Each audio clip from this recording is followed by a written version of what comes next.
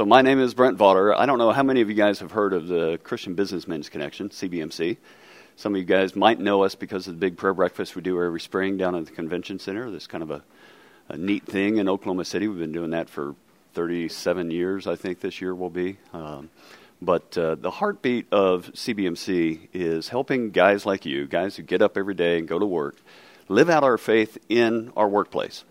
And all the statistics show that most guys, the overwhelming majority of Christian men, don't even mention their faith when they're at work. It's risky, right? The culture today doesn't always favor men of faith. It's one of those things where it's just safer to come to work, get the job done, get along, not go into any of those no-fly zones that create controversy. The last thing we want to do is be labeled a hater, or to have somebody, come at us for our beliefs and us not feel equipped or qualified to be able to defend that. So it's just easier to keep our mouth shut. But the ministry of CBMC, and I think what you guys are even doing here every week as well, is just encouraging each other to stand strong in our faith, be mature men of the faith, and be prepared to give the reason for the hope that you have, as 1 Peter says. And so we work with guys. We bring guys together just like you guys are doing. And frankly, if every church did this, CBMC wouldn't need to be there, honestly. I had that conversation with my pastor at Quail Springs just last week. If we had a men's ministry where you guys were intentionally coming together to encourage each other in spiritual growth and to be on mission, then that's how the church expands. That's how the people at church, at work, who don't come here on Sunday mornings, they don't go anywhere on Sunday mornings, but they work with you 40 hours a week. If they had you intentionally investing in their lives, that's how the church expands. And so discipleship is our DNA, and we all know the great suggestion, right? From Matthew 28, the great suggestion, therefore go and make disciples, if you feel like it, as long as it's not too risky, and teach them to obey all that I've commanded you. But frankly, Brent, you don't know all that I commanded you, so you need to get a seminary degree first. Tyler, you're off the hook. You're kind of introverted. Right? I mean, we disqualify ourselves. We say, I don't have the time for this. I don't know what go and make disciples looks like. Somebody's going to ask me a question I don't know the answer to. I'm not qualified for that. That's Bill's job. I'll tell you what. I'll invite him to church, and then I'm done. That's as far as I need to go. Or I can mention a really cool men's event where we're going to shoot skeet and we're going to eat biscuits and gravy, and I'm off the hook. That's all I have to do. And yet, Jesus, he's asked every single one of his followers, go and make disciples. Yeah, you, former tax collector. You right-wing extremist, zealot. You, fisherman.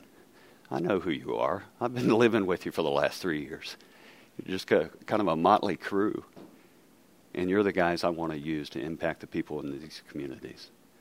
So go and make disciples and teach them to obey all that I've commanded you. And lo, I'm with you always.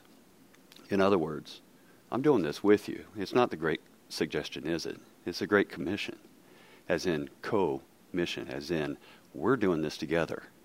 Don't try it without me. Apart from me, you can do nothing, John 15. I need to be in this. I will lead. I want you to come with me. And so this mission of discipleship, this challenge to every follower of Christ to go and make disciples, is something that God leads us into. He equips us for. We just have to be intentional and on mission. But one of my favorite sayings that I heard from someplace, and I don't even know where, I can't give them credit because I don't have that good of a memory, but they said, you can't teach what you don't know, and you can't lead where you don't go. And so the question, before we start talking about what does go and make disciples look like for us in 2020 in Oklahoma City, is the first question is, well, am I a disciple? And so I thought we'd spend just a little bit of time this morning just kind of refreshing our memory on what the Word of God says, what Jesus says is a disciple. And so we've got a discussion question, a challenge question right here at the beginning of your little sheet in front of you. How would you define a disciple? One of the things that we have to start with is an understanding of what discipleship means the way Jesus used that word. I've heard some people say that discipleship is just getting guys into a small group. Is that discipleship? Am I a disciple because I show up on Thursday mornings? And so I'm not going to pause right now. As a matter of fact, you'll have time later this morning to kind of discuss at tables and maybe go back and answer this question for yourself. But how would you define a disciple? What does a disciple look like?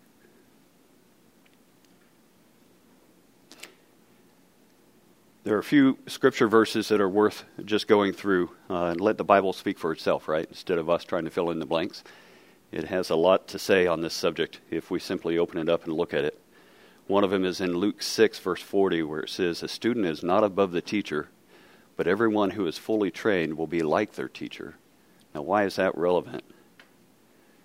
It's because one way of looking at a disciple is to be like our teacher. It would be an intentional learner, right, who follows another's teaching and seeks to imitate their way of life. That might be one definition, and it's probably a pretty good definition. A student who follows another's teaching and strives to be like that teacher. There are a few different things that Jesus said about discipleship. He said, a disciple is somebody who is a student who not only hears the truth, but applies it to their life and then puts it into action. Jesus said, "If you hold to my teaching, you are really my disciples," John 8:31.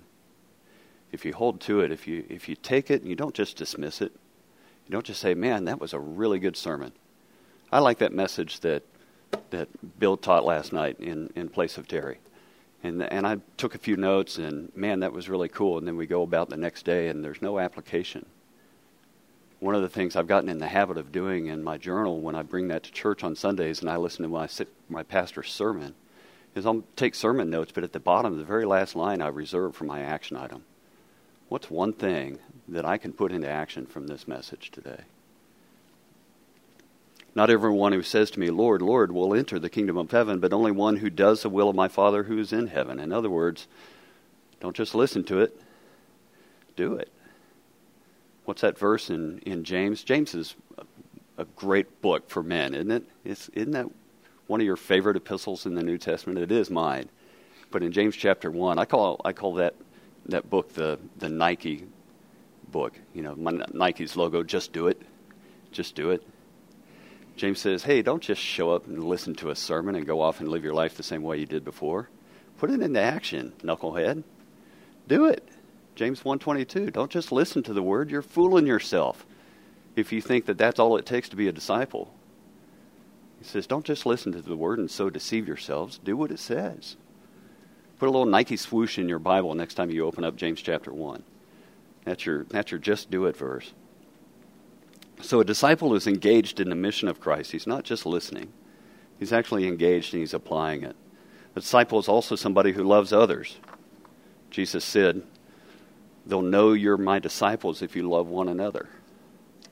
I only see maybe 5 guys in this room who would remember that little worship song from the 1960s. They'll know you're Christians by your love, by your love. Don't make me sing it. But it was a song that was real popular back in the day. We used to sing it at church all the time. But it was based off of this verse. They'll know you're my disciples if you care. If you actually care about their spiritual condition. That's challenging when you apply that to the workplace. I mean, I care about the people I work with, but kind of circles back to where we began. Am I willing to risk a conversation with them? Paul says in Colossians chapter 1, he says, so naturally we proclaim Christ. We warn everyone that we can, and we teach everyone all that we know about Christ so that if possible we might raise some men up mature in Christ. And I just imagine that we warn everyone we can. This is life and death. For your coworkers, this is life and death. If they don't know Christ, I mean, I'd be pretty callous if I didn't warn somebody who was just kind of strolling nonchalantly backwards into heavy traffic.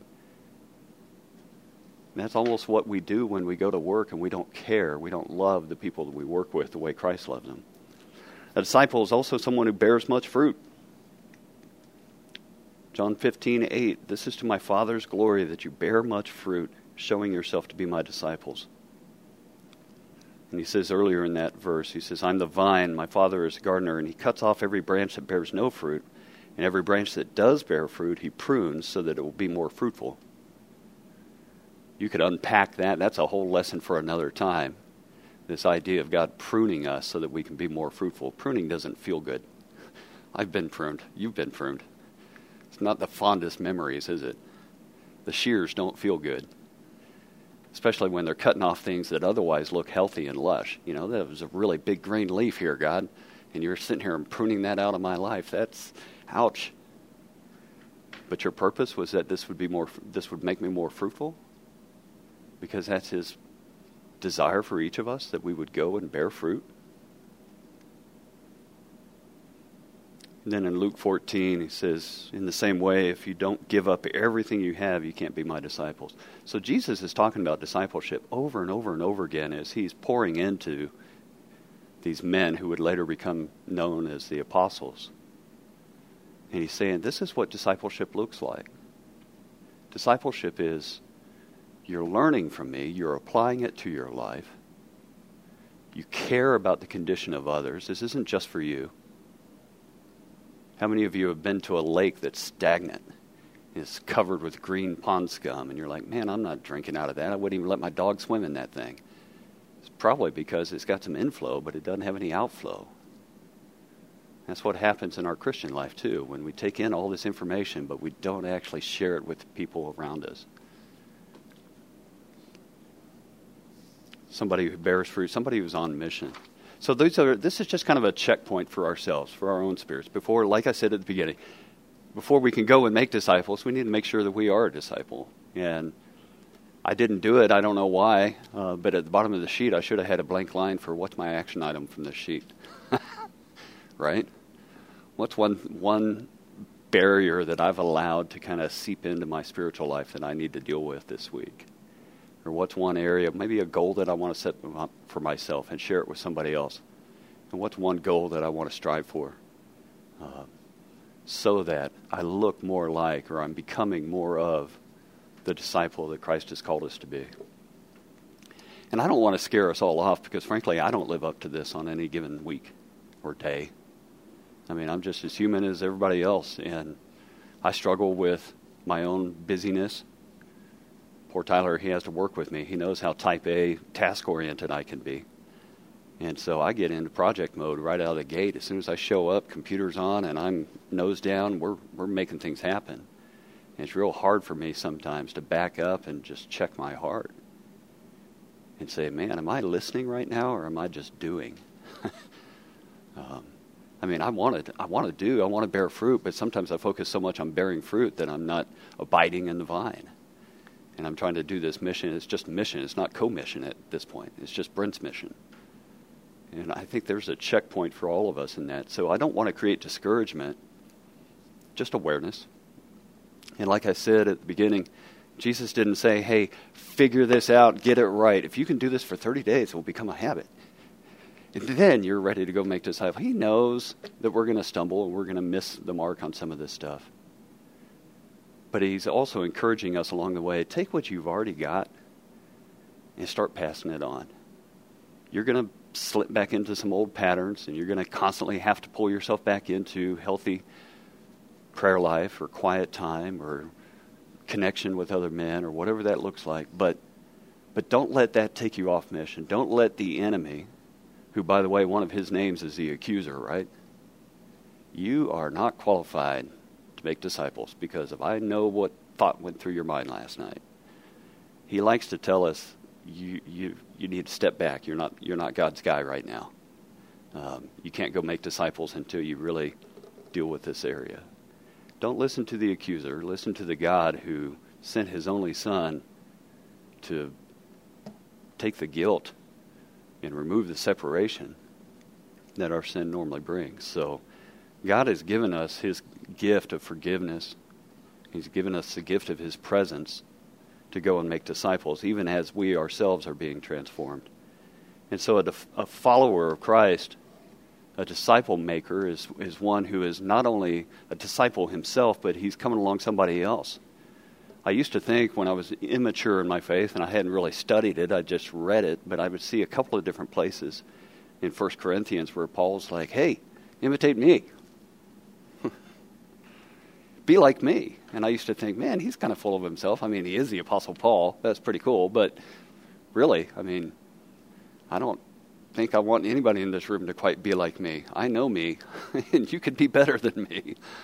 But Paul's not saying, hey, it's because I'm all that and then some. He's saying, hey, because I'm on the path in front of you. I'm still a work in progress. And if you read Romans 7, you see pretty clearly he still had his own struggles. And he knew it.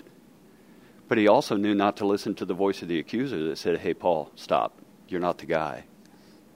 He said, I'm just a guy just like you.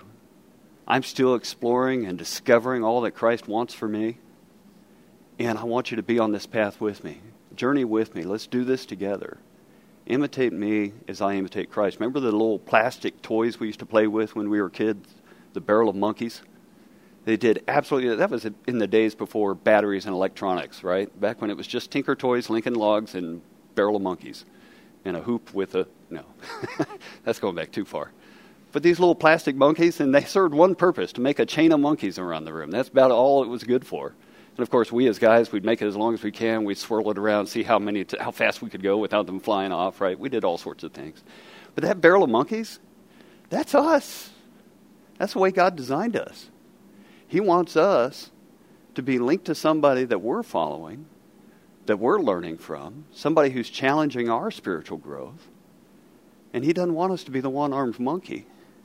Here I am, feed me, teach me, let me follow you. He says, bring somebody else along.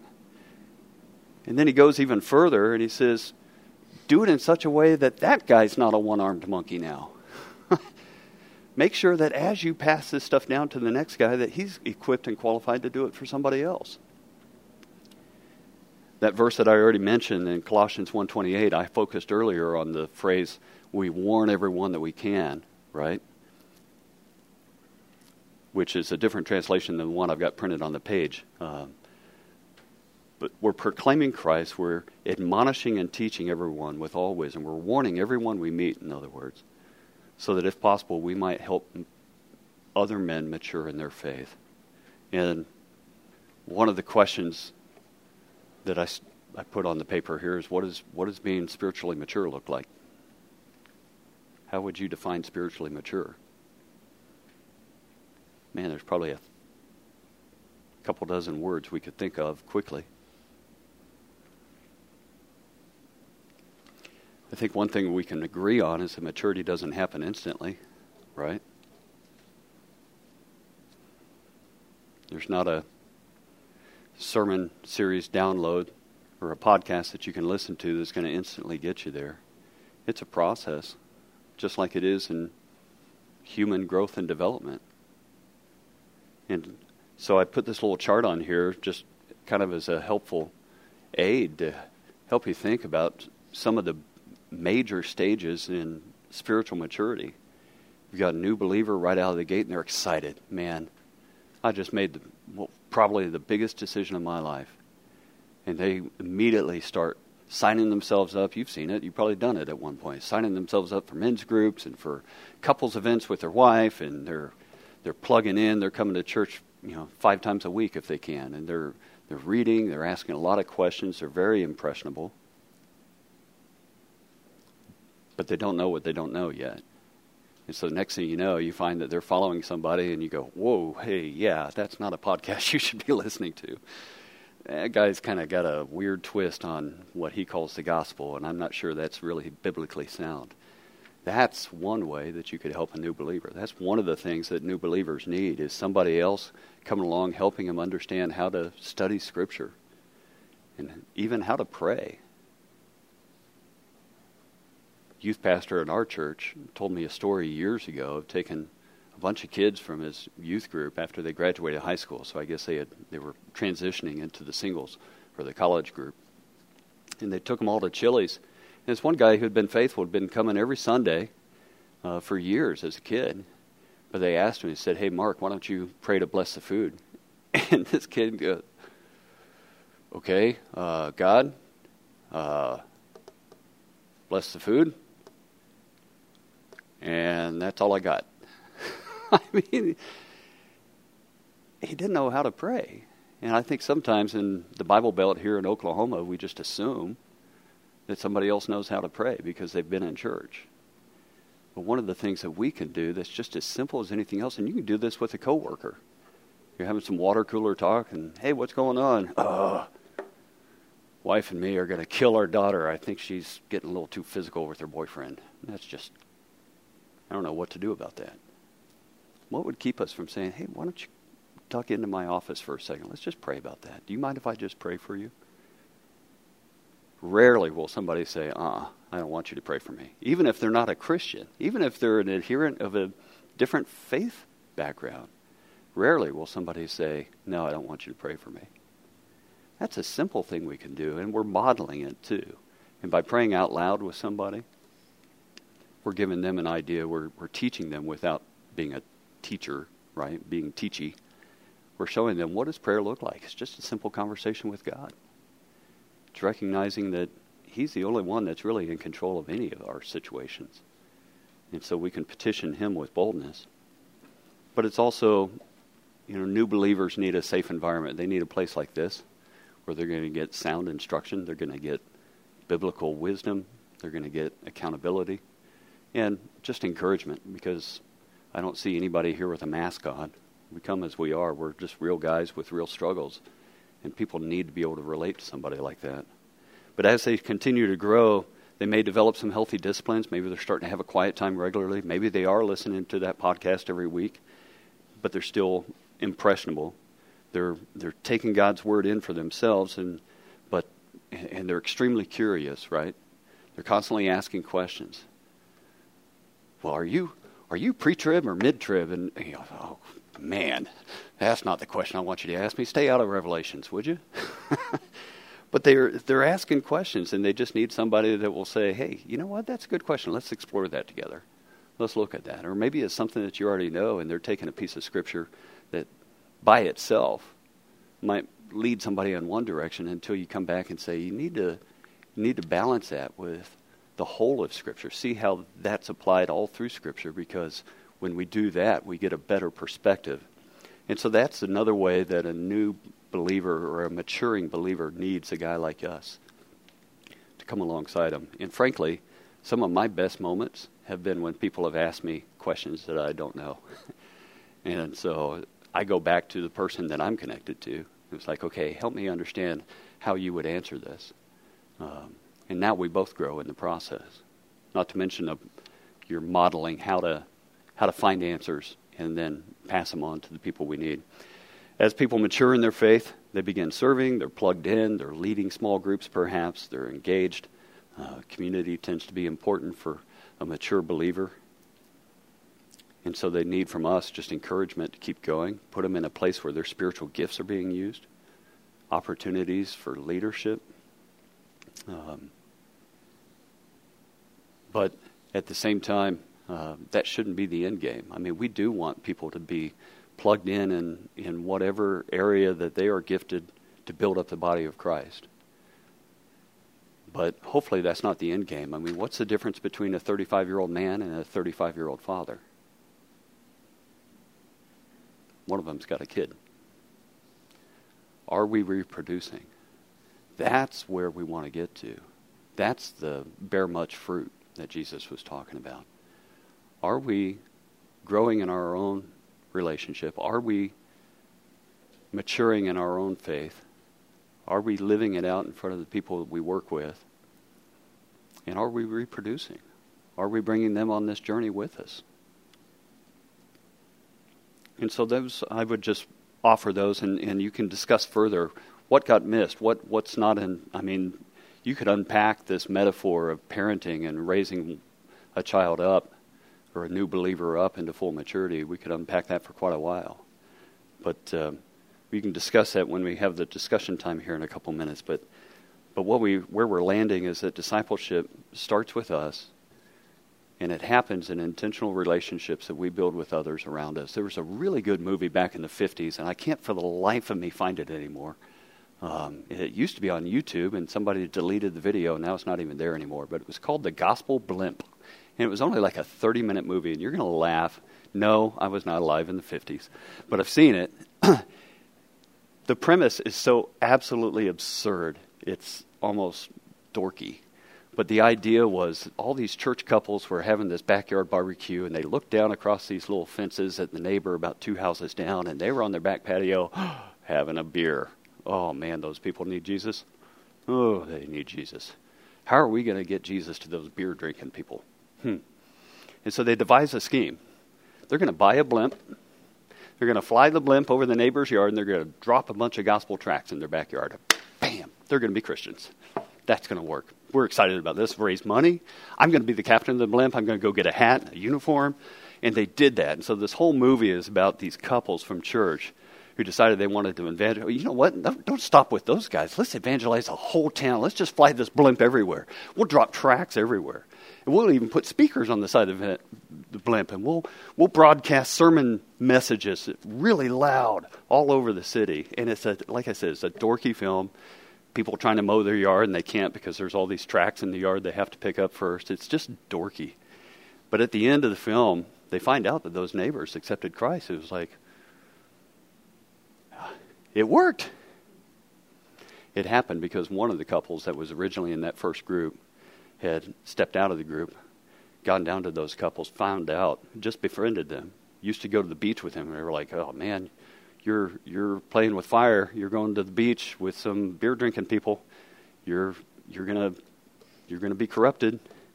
And it turns out they got to walk that family through a cancer diagnosis, and because of their love, they had the opportunity to influence that family. I share that because discipleship is not us being preachy at work. It's us building intentional relationships, inviting that guy to coffee, offering to pray for somebody and say, hey, is this something that you want to just grab a breakfast maybe every Wednesday morning? And let the Holy Spirit take it from there. Paul said in 2 Timothy, he said, hey, don't just keep this to yourself. The stuff that I'm teaching you, pass it on to other men, but do it, have a process so that as those men mature, they are also catching the vision for doing this with somebody else. One of the things that we have the opportunity to do is, hey, what we're doing here right now is meant for you to go do this with somebody else too. That's the multiplication model. That's how Jesus started with 12 and ended up with what we see today, Christianity around the world through the centuries. So discipleship should develop others in such a way that they're then equipped to be able to do the same for others. And there's, I don't know, Bill, how much you want to talk through this, but Crossings and CBMC partnered last year to make some discipleship material available to you through your church's website. And it's not the end-all to be-all, but I will tell you, it's material I'm very familiar with. I use it with everybody I meet with. It's solid. It's great for a new believer who's just kind of grappling with, do I really know anything? It's even great for what I call pre-believer. Somebody's like, yeah, I've heard about the Christianity thing. I'm not sure I'm all in yet. I mean, you base a lot on the Bible, but isn't that kind of a collection of fairy tales? I mean, there's a little bit of history in there maybe, but isn't that mostly just stories? And so there's a whole chapter in this of, is the Bible credible? And even if you've already checked the box on that one and said, you know what, I've made a decision, I'm going to believe it, even if I don't understand it, and I choose to believe it. There's still really good material in there that will help you be able to stand firmly on the truth of Scripture yourself. But it's some good material that takes a person all the way from, is the Bible credible? Who is God? Why did Jesus come? Through my new identity. Yeah, the new identity, because the old me I don't like so much. That's the me that made a bunch of mistakes. But our new identity in Christ, how do we battle temptation? What is this whole Holy Spirit thing, and how does that work? I mean, it kind of provides a roadmap, if you will, that we can follow as we're meeting with somebody else, maybe that coworker on Wednesday mornings at breakfast. And we grow in the process, and they grow, and in the process they're learning, they've got a roadmap that they can follow. So we're all going down a well-trodden path, if you will, that we can easily bring somebody else along after us. So I would encourage you, the URL is at the bottom of your sheet. Just sign up, and if you have any questions, call Bill, ask Tyler, ask any of us at CBMC. We'd love to help you out with that resource. It's pretty solid, but it's good for yourself, but it's really designed to be done with somebody else. And the best part about it is you don't have to be the teacher. All you have to do is facilitate the conversation. Read the little paragraph together, and then when it asks a question, Randy, how did you answer that question? Oh, that's interesting. Here's how I answered it. And you have a little bit of good discussion, and then you move on. And so you kind of let the material be the guide. And it's a fantastic resource for helping somebody else mature in their faith. So